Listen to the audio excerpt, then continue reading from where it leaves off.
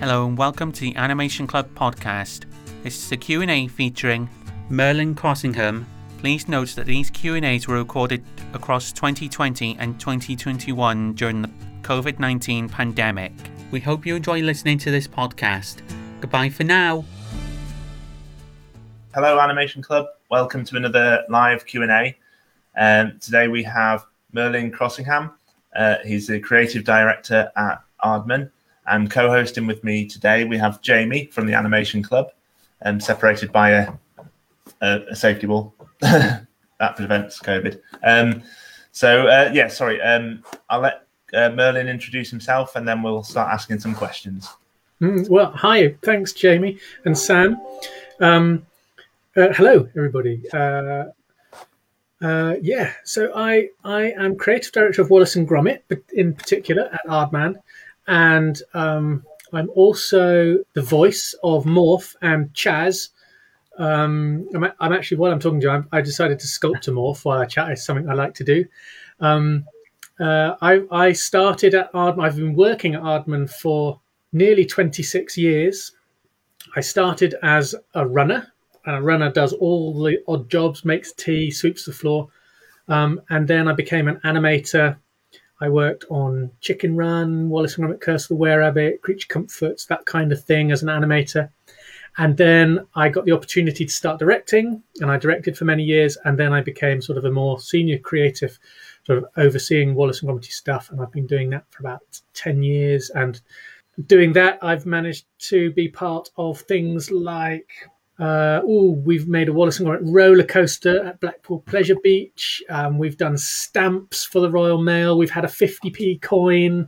We've made hot air balloons. We've made a prom, a live music show that was at the proms, as well as lots of commercials and short films, and of course all the other wonderful Wallace and Gromit stuff. So I really enjoy what I do, and I'm kind of ready and intrigued to know what you want to know from me. So no questions are too silly. Please dive in with anything you've got, and take it away, Jamie, I guess. Okay, yeah, after you, Jamie. I think you might have answered the first question, but if you want to move on to the next one. So how long did you join Aardman? Well, yeah, I joined Aardman. I was still a student. I was studying film in Newport in South Wales.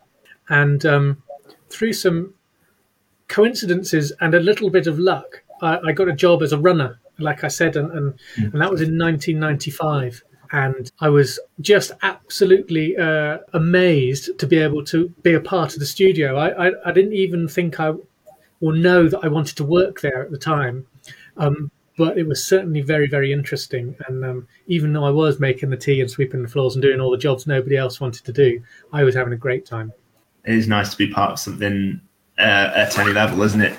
Yeah. I was a student. I was interested in all. I was an animation student studying film, and I hadn't set my heart at that point on being sort of working in stop motion. Computer animation didn't exist when I started doing animation, so it was either drawn 2D or, as we called it back then, 3D. Which was referred to stop motion. But as things changed, people now, when you say 3D, they mean computer animation, and they'll refer to model animation or stop motion as stop motion or such like. That just shows how, new technologies come along, and the way you talk about things changes a little bit over time. It's changed dramatically in such a short space of time, really. As you say, when you started out, there was no computer animation, and in a short time frame, it's gone massive with things like Pixar and games and things developing and stuff like that. That's right. And even now with Wallace and Gromit, we've just been doing a project called The Big Fix Up, which is based in a mobile phone, and it's an augmented reality. And in that, the animation is being rendered in real time in the palm of your hand and putting it into the real world. And that it's kind of normal now, but even 5 years ago that was impossible because technology didn't allow it. So things just move so fast. But the basic ideas and how you animate stays the same regardless of the technology, which I find quite interesting. I really like that stop motion is still around as an art form for animation. So things like Disney, where they've gone from doing 2D animation and just gone pretty much all 3D animation. It's nice that stop motion is still very much stuck in as a way of doing it. Yeah. Have you got another question there? Yeah. How long did the films take to animate? How long do they take? Well, it really depends on the film, actually. If you're talking about our big feature films, the ones that go into the cinema and they're sort of an hour to an hour and 10 minutes long, they take about 6 years to make. And I don't mean the actual animation. That's sort of having the idea, writing it, and once you've written the script, then doing all the design and the pre-production, the preparation that goes into getting in the studio. Actual filming is probably about a year, maybe a bit more. And then you do all the sort of the polishing and the sound and the post-production, doing any of your visual effects and things like that. So the whole process is many years, but the actual hands-on animation bit is probably 1 year for a big feature film. And then something shorter, like a morph episode, we'll make a whole morph episode, say a 5-minute morph episode. We have the idea, we prepare it, and we shoot it, and it's probably we do all that in a couple of months, 2 months, 3 months. So it's really fast turnaround for something like morph. Yeah. But it's still quite a for someone that's been animating in the animation club and stuff. I imagine that 2 months is still quite a lengthy. Yes, it is. Sounds it's still like a long time for a 5-minute thing, isn't it? It is a long time, and you know, we have all the toys. We have a studio and we have lots of professionals who it's their whole, you know, it's their job to do it as efficiently and as quickly as possible. And it still takes us 2 months to, you know, every day you go to work, you animate all day, and it still takes you 2 months. So there's no two ways around it. Animation does take a long time. We've got a question in the comments, and then we'll carry on with some more of your questions, Jamie. So a question from Nikki is, if there was a new Wallace and Gromit short, would you love to co-direct it with Nick Park? Oh, that would be lovely, wouldn't it? Yeah, that would be great.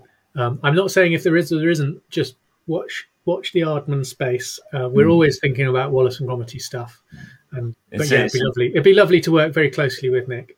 I can't imagine how, without trying to find anything out, I can't imagine how they continue with Wallace with the passing of Peter Sallis. Because actually, yeah, no, that's I can talk about that. For a long time, we had Peter had an understudy. Oh, okay. So since Were Rabbit, we had an understudy called Ben Whitehead, and he did things like Wallace's voice in the PlayStation game called Operation Zoo, and the one that followed that. And then there was a series of computer games made by a company called Telltale. I think there was 3 iterations of that, and a Wallace voiced satellite navigation system that you could put in your car. But before phones, when you had a box in your car, we did that. And Ben did all of those. Oh, fantastic. And then when Peter got too elderly to work, and then eventually when he passed away, Ben took on the reins, and he's done Wallace's voice since 2000, solidly since 2011, I think, or 2012. So actually, all the things we've done with Wallace and Gromit since have had Ben Whitehead doing the voice. Well, that's really good, because I've not noticed the difference. Yeah, so it's quite nice. Ben's really good at it, yeah. Have you got another question there, Jamie? Yeah. Did you ever expect it to be this famous? Well, I actually joined Aardman when Wallace and Gromit was already when Wallace and Gromit were already very famous. So I didn't actually invent Wallace and Gromit. Nick Park invented Wallace and Gromit. I think he always dreamt that a character that he created would become famous, but I don't think he ever expected it to be Wallace and Gromit necessarily. And Wallace and Gromit he created them as a student at the National School of Film and Television in the 1980s. And yeah, I think it surprised him as much as everybody else how Wallace and Gromit caught the imagination of their audience. And you know, it wasn't an overnight success. It built gradually, And I suppose the thing that really put them on the map was when Nick got an Oscar nomination, an Academy Award nomination for Wallace and Gromit: A Grand Day Out, but also his short film Creature Comforts. So that was quite a while into his animation career, but then all of a sudden that kind of made him into an animation superstar. Do you mind if I ask a question, Jamie? Yeah. I'm sorry if it's on your sheet. I can't remember now. Sorry. What's the favourite project that you've worked on and been part of? Well, I suppose there's a couple for a couple of different reasons. I've got a soft spot for Morph because that was the first character that I ever worked on that I was paid to animate as a professional. So it's sort of quite a big mark in my animation career. And now having become the voice of Morph and directed the last couple of series of Morph, he's quite close to my heart as a character. I love Wallace and Gromit, and Gromit in particular, but also Chicken Run, just because it was the studio's first ever feature film. Very exciting, and it was all new and a huge project, and there was just something about it that was really special. So it's very hard to pick a favourite amongst them all. So I think I have to choose all three, if that's all right with you. Yeah, no, that's all right. No, you must only have one. No, that's okay. I'll let you ask the next question, Jamie. How many storyboards would it take to make a half-hour episode? Oh my goodness. Well, the ones that we actually end up using, it's in the tens of thousands, and it's different for every project.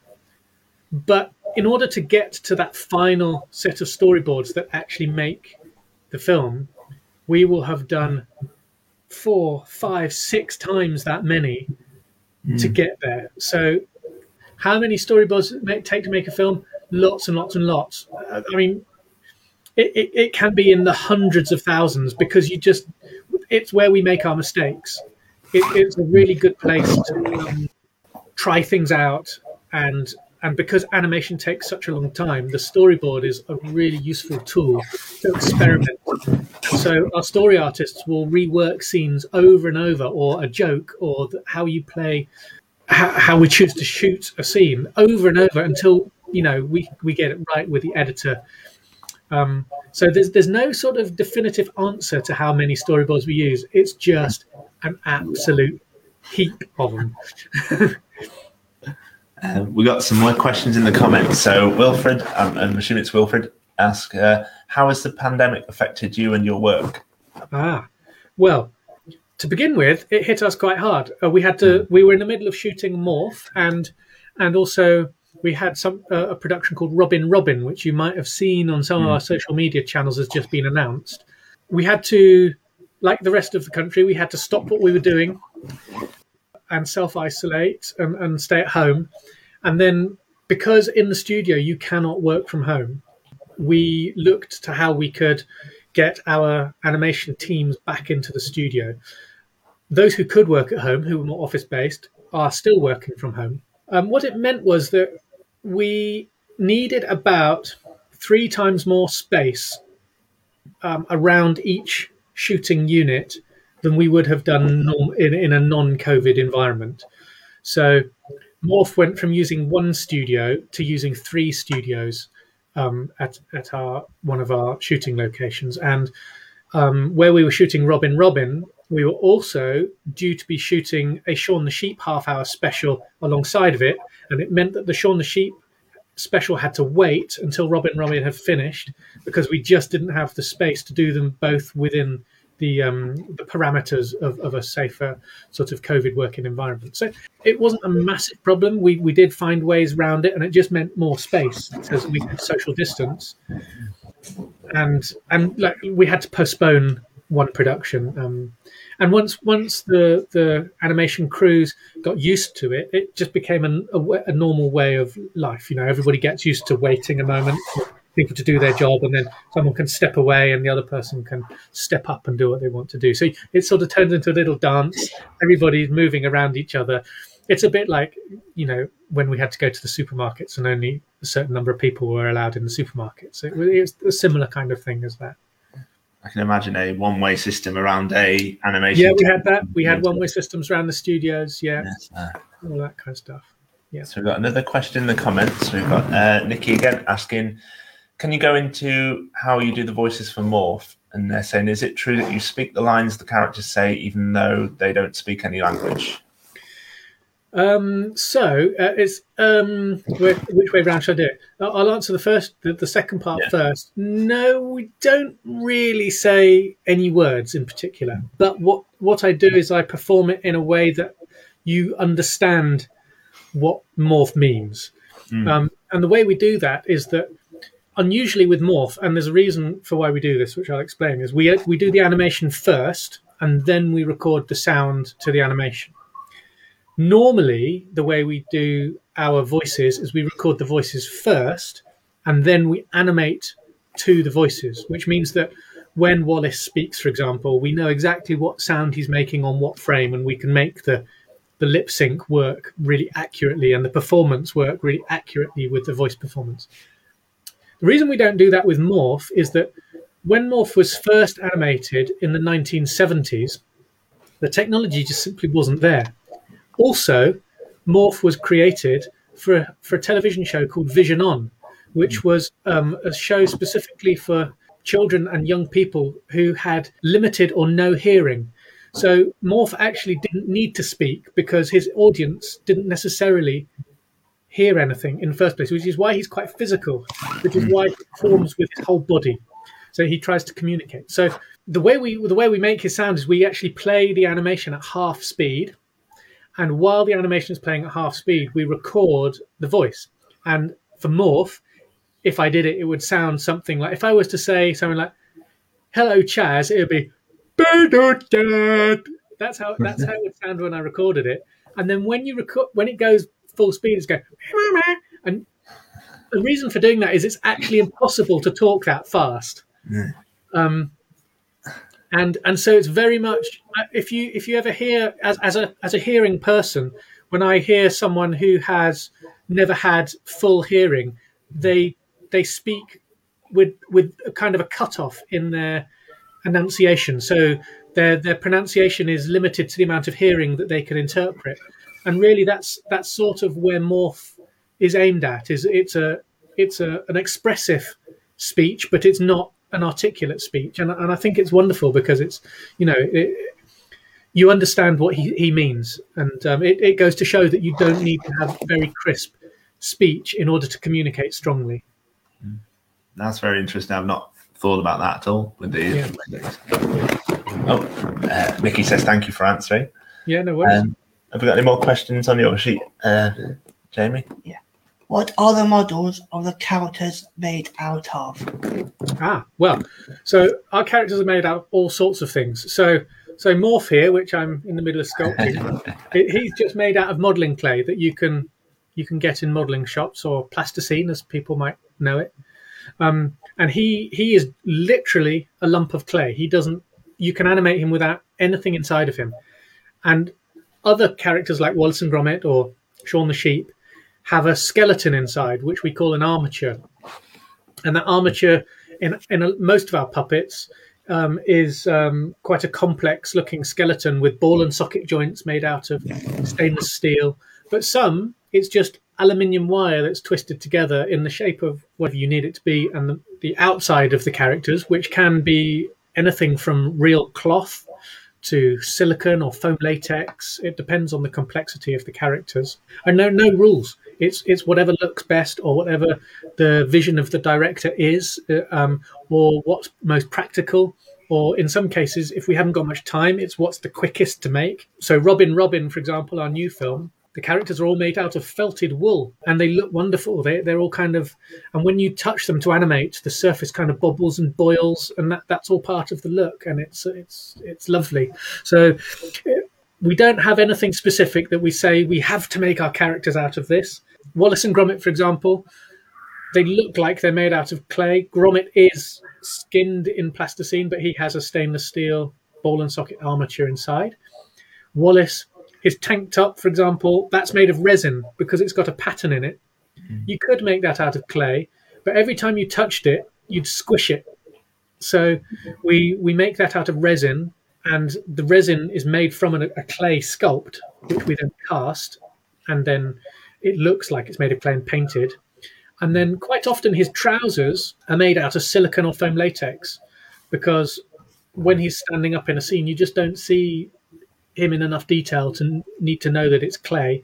And if it was in close-up, then we do it in clay. And his face is made of modelling clay. Gromit's nose is resin, because we can get it looking nice and shiny, and you can get the light to glint off it. Same for their eyes. Their eyes are made out of resin as well, so because you get a nice shine on them and it makes their eyes kind of sparkle. That adds a lot of life to it, doesn't it? It does. Yeah, you can get the same from buttons and things like that.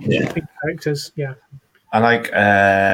We spoke to Jim Parkin, and he said that it's keep everything funny and with thumbs. That's right. Thummy and funny. Yeah. Funny and funny. That's it. Yeah. So even that, as you say, even if it's resin, you add the thumb marks to it. Yeah, indeed.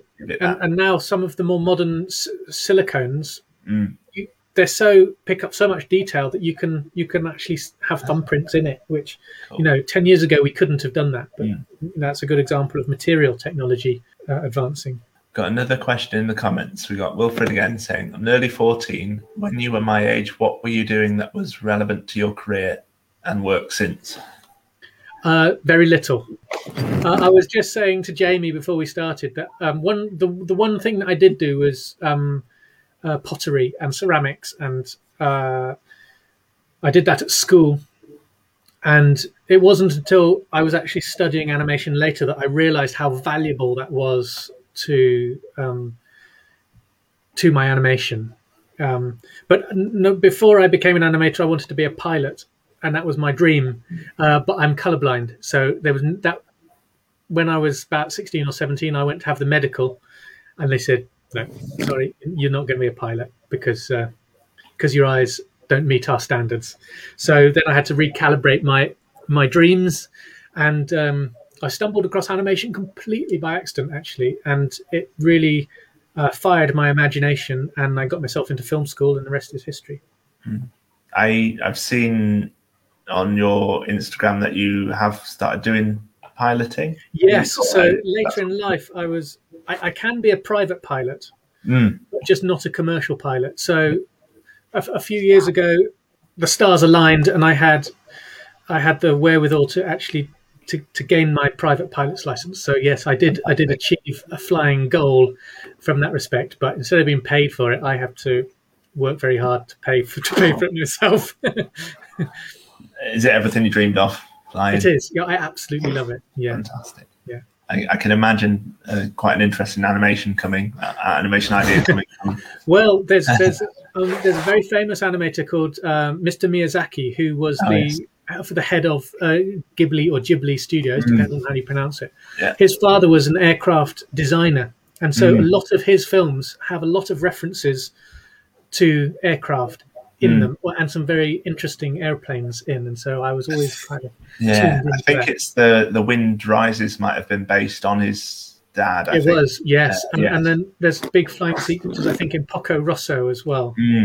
Yeah. Oh, I love that one. That's one of my favourites. Yeah.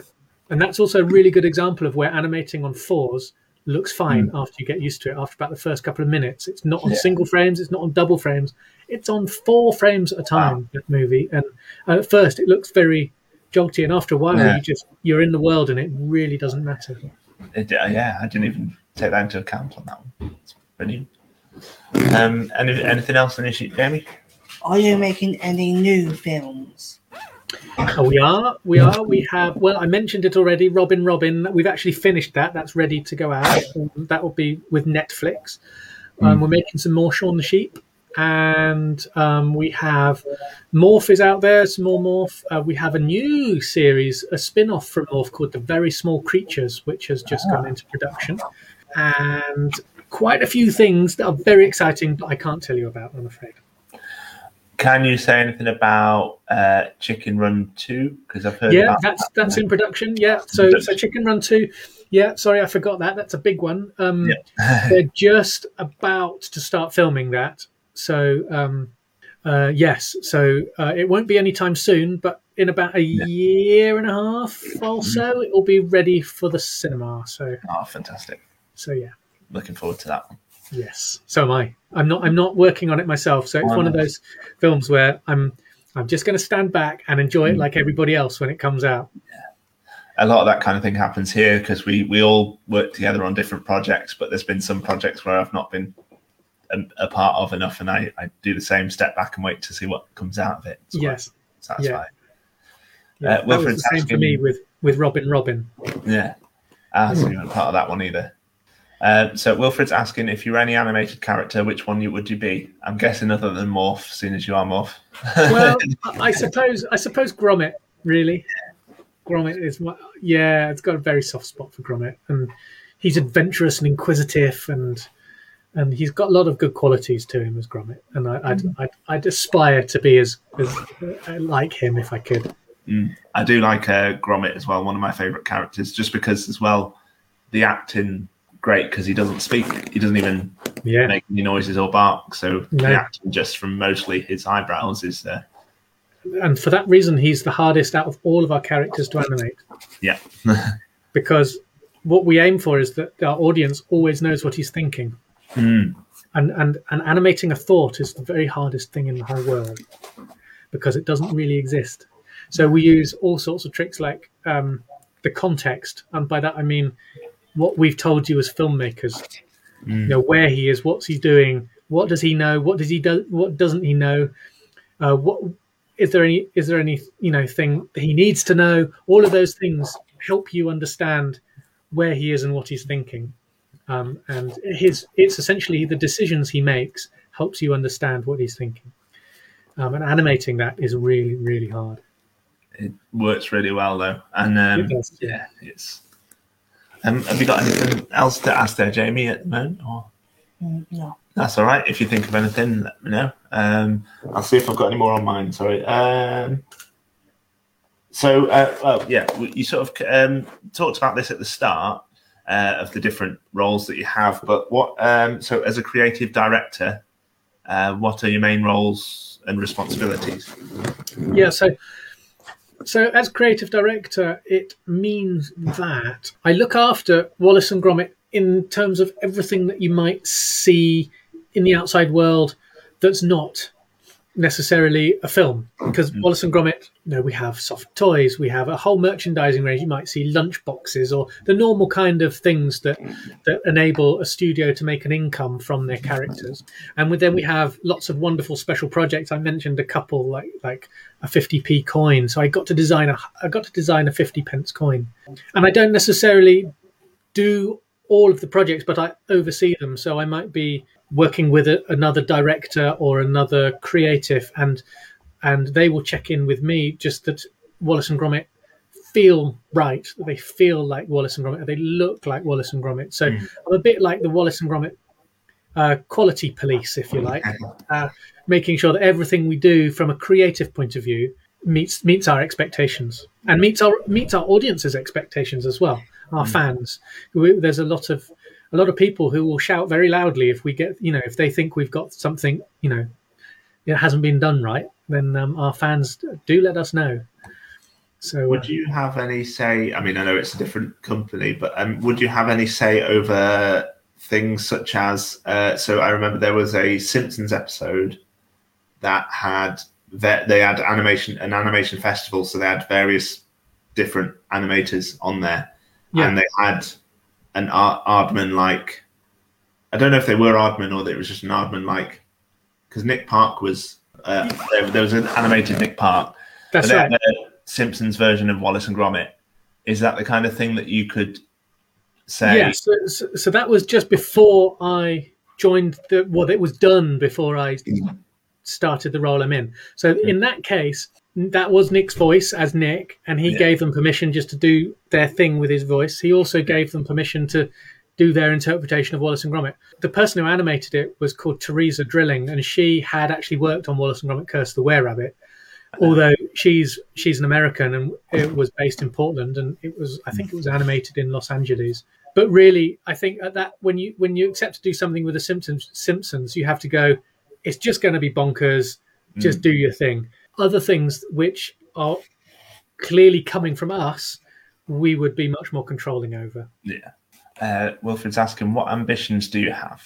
My ambition mainly is to stay creatively challenged. I I find that as soon as things are not challenging, I lose interest. And so no matter what I'm doing, as long as I'm still creatively pushing myself, then I'm in a good place.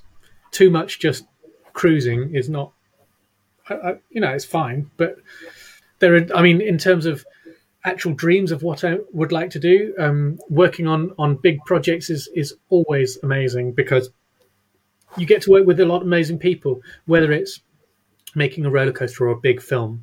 There's something very special about lots of people all working together for the same goal, and especially when it's a creative endeavor as well. So those are my main ambitions. Yeah. As you mentioned, then working on big projects, Gulp was pretty big. Yes. Yeah. And so that was directed by two commercials directors, Will and Ed at Aardman, and at the time, their actual stop motion directing experience was fairly limited. They're very experienced now, but also just the scale of the project meant that they needed someone to just look after the animation side of it. And so they asked me if I would take care of pixelating the fisherman and the boat in the middle of Gulp, while another team looked after the sand animation, and they would sort of had the whole overall picture directing back inside it. And it was quite an extraordinary experience to be out there racing the tide. The sea was coming in, and we literally took our last frame, and then the next time the waves came in, they started washing the beach where we'd been. So we had to figure out the amount of when the tide went out. The clocks and left us with enough space on the beach, and this was a beach where you had to be able to get a huge crane down to put a camera up above it and all of that kind of stuff. Pendine Sands, I think it was. Pendine Sands. So as soon as the sea went out, you have 11 and a half or 12 hours until the sea comes back, or maybe it's a bit less. I don't know the exact figures. But the production manager said, okay, you've got this amount of time. However many frames you need to do, we're going to divide that time by that number of frames. And that means if I say you've got 3.5 minutes to do the frame, you've got 3.5 minutes, and that is it, because otherwise we won't get it done. And so it was we rehearsed it, and it had to run like clockwork. And it was amazing. If we did get it done, it was really good. We did when I first started working here, and that was about 7 years ago or so. One of my first projects that I tried to do when we got the animation software was inspired by that. Initially, my thought was, how hard would it be to get a crane and cherry picker and stuff. It ended up being we had a painter's platform and quite a long arm on our camera thing, and Wilfred, who's been asking questions, actually was one of the main ones that took part in that. We went to a few different beaches for a couple of hours and did a few sandimations, we called them. Yeah. So we've got some of those on there, but that was inspired by Gulp. Well, you'll appreciate the challenges then, because it's sand gets everywhere, doesn't it? It does. I think there's still a couple of bits of kit that have a bit of sand somewhere. But I've learned a lot being here and thinking back to it, thinking, why did I think that was ever going to be that kind of thing? That don't know why I didn't take into account that you had hundreds of people on the set of Gulp, and I'm there literally hundreds. Yeah, we'll just pop down to the beach, send down the road. It's fine. I can't remember what's in the making of and how much they explained, but the whole frame was, I don't know, a football pitch kind of size. Yeah. And so to draw each frame, they kind of broke it down into a grid of squares, and a team of about 6 people were given a grid and a piece of paper, and they knew roughly what they had to draw in their grid. And so they would kind of come in, scribble out whatever bits, smooth down the bit they needed to do and animate the next bit, and then get out. So it was, just for the sand animation, it was probably nearly 200 people. Wow. Have you got any more questions? Yeah. Oh, yeah. Are you still making any Wallace and Gromit films again? Wallace and Gromit are always busy. We haven't got anything to announce right now, but we always intend to make more. So there will be more in the future. Just can't say when. I remember a series that I used to like, which was I've forgotten what it's called now. The series that they did about inventions and things. Oh yeah, World of Inventions. That's it. Yeah, Yeah. I should have remembered that name. But that was fun. I loved that one. That was good. Yeah, that was my show. So thanks for liking it. Yeah, thank you. So we got another question. Are there any things you don't enjoy about your work? Yes, sometimes the length of time it takes. It's part and parcel of doing animation, but it does actually, when you're in the middle. So when you're working on something for about a year, the first 3 or 4 months, it's all very exciting. And then the middle stretch is the hardest part. And then the final stretch where the adrenaline starts going, because you can see the finish line and you think, oh my goodness, we haven't got enough. Everybody thinks we haven't got enough time. And then so it's that middle bit of a production is always really hard to stay focused and motivated. And I think in the winter, being in a darkened studio and going to work in the dark and going home in the dark and only having an hour of daylight, that can be quite challenging. But I think that's about it, really. Otherwise, it's pretty good fun. It's not like having a real job. That's what I keep getting told when I'm here. I get that about the length of time things take. I know that a lot of members of the animation club are not impatient, but they're learning patience. But I can still see that when you're trying to say to take more time on things, that can have an effect of like, I just want to get it done. So yeah, absolutely. Yeah, you're not alone. So who inspires you? Whether it's inspired you to get into as you got into the job, who inspired you, or if you've got any inspirations now? Yeah, well, there was one person in particular who actually inspired me to follow the path of animation, and that was a man called Ray Fields. He was head of animation at Liverpool University, Liverpool School of Art and Design, I think it was. And the reason he inspired me was because I gate crashed a lecture that a friend of mine. I was doing A levels, and my friend was doing foundation art, and I had no lectures that afternoon. And he said, "Oh, we've got this fella coming to talk to us about animation. Do you want to come along?" And I just went, "All right, I'll come along. Sounds interesting." And we did flick books. Very simple, but I just thought, wow, that's amazing. And that was literally the turning point for me. One of my main influences early on was Ray Harryhausen. And in 1997, I was lucky enough to work with Ray Harryhausen. We made a commercial. He was the animation director and I was the animator for Dairy Lee Dunkers. And we shot it in the way that he made films in the 1950s and 60s using a back-projected live action, stop-motion puppets, rewinding the camera, double exposing, no video assist, no surface gauge, just animating blind for a full-on broadcast television commercial. Did you have to do the thing where you paint on glass, or was that? Yep. Yeah, we did, and we did we did both matte paintings and black mats on a glass plane between the stop motion stage and the camera to get our backwind mats. Yeah, I bet that was fun as well. It was very good, very nerve wracking. I was quite young and early in my animation career, and he was very generous with his knowledge and very supportive of a young animator at the beginning of their career. It was an amazing time. Have you had a chance to see the exhibition? I haven't. One of my sons is at university in Edinburgh, and so when he goes back to university in September, I'm going to drive him up, and I'm going to try and catch the exhibition then. Good idea. Get out here. I'm going in there. Yeah, that's right. Yeah. I'm hoping I can catch. I think there's still a virtual. There is a virtual thing, and there's also a book that accompanies the. I don't know if it accompanies the exhibition. It's called his centenary. His daughter wrote it, I was honoured to be asked to contribute to it. It's it's a sort of a centenary. Had he been, I think had he been alive, he would have been 100. Yeah. So yeah. I've run out of my questions. I'll just remind anybody that's watching that you can feel free to ask some questions in the comments. Have you got any more questions at all that you think of yet? Yeah. No, that's all right. Have you got any questions for us?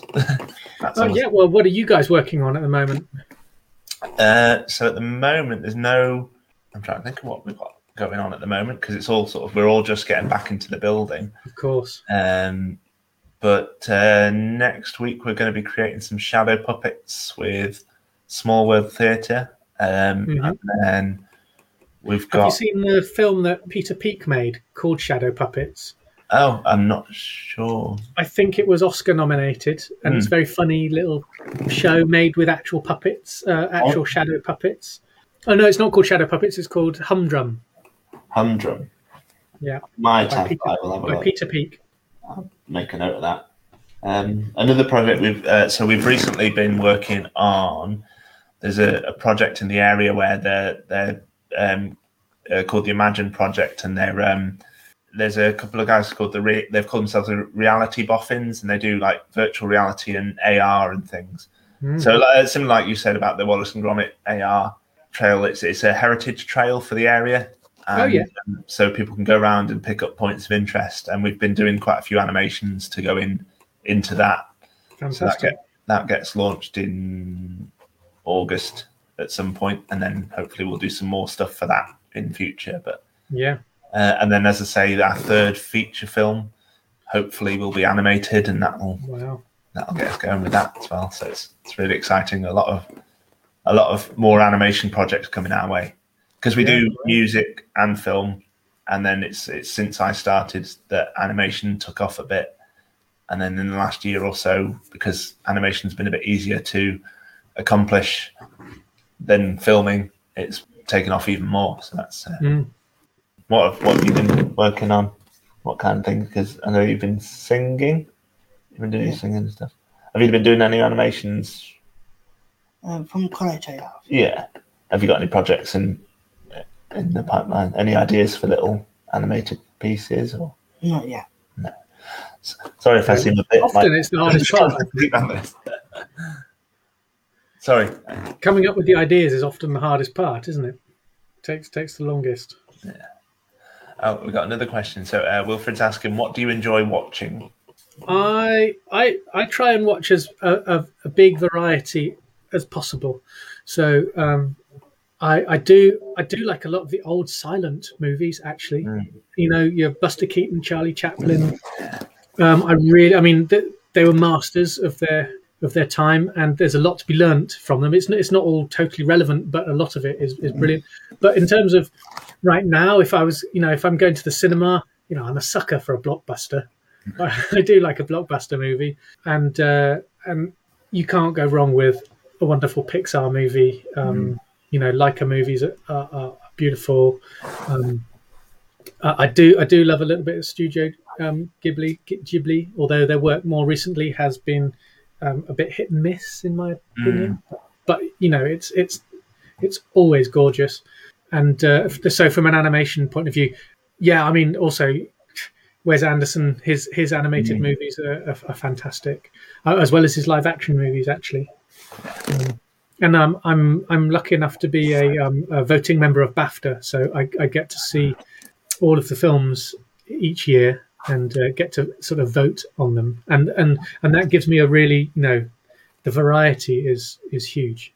It's good to have a variety as well to incorporate into your work, I suppose, as well. That's right, and I think it's very easy to sort of get focused on one thing, but actually a variety, inspiration can come from anywhere, and so just to be open to new and different things is always a healthy thing from a creative point of view, and in life in general.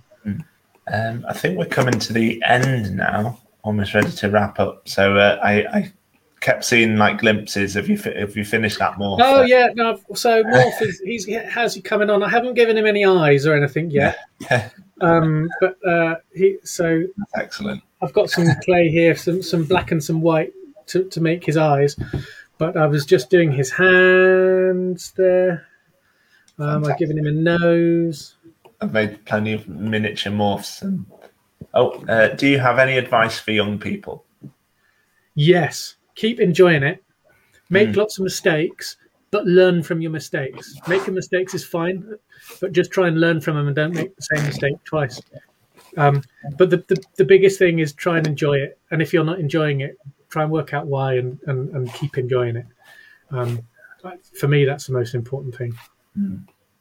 That is a good bit of advice there, because if it's something that you enjoy and you want to do, there's got to be a reason if it stops. Yeah, it becomes less. It's not always going to be easy, but if you enjoy it, it makes those tough times a little easier to navigate.